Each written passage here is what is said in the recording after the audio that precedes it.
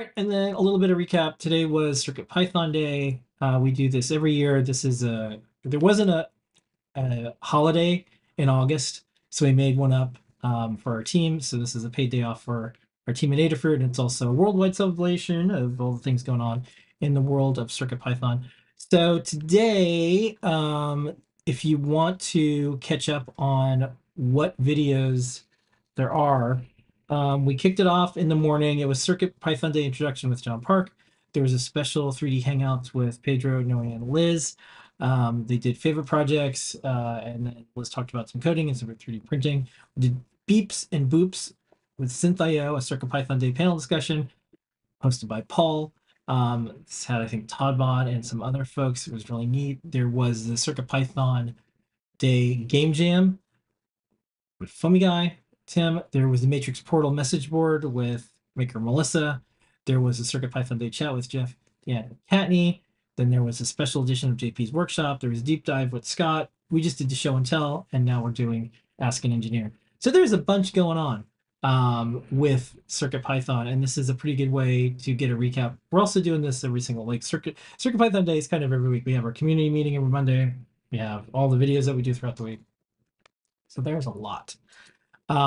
We also have our newsletter and put together the latest one. This one, of course, we were talking about CircuitPython Day, but there's a bunch of stuff in addition to what we were doing. If you want to see a neat interview with Noe and Liz, you check that out on Hackster. There's a neat handheld Linux device. You can probably run Python on that. And then Hackaday has a couple neat things. And then this was PyScript. I didn't know Intel was involved with this. Did you know that?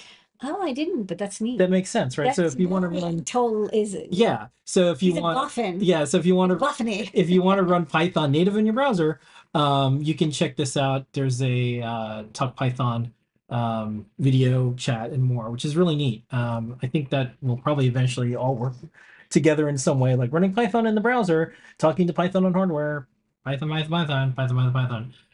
So check out the newsletter. This is our weekly celebration of all things Python, from MicroPython to Python on Linux to CircuitPython to even some other. Sometimes we toss in other like scripting languages for microcontrollers because we like to keep an eye on that. But this is where you can see the latest library updates and more, all in the newsletter delivered to you every single week. It for Daily is a site that we do that because it's not connected to your store account in any way. It's a completely separate site, which means we don't spam you. We hate going to a website and buying stuff and then you get spam forever. So we wanted to make it super duper clear your store account is not connected to the newsletters. So, that's how we do it.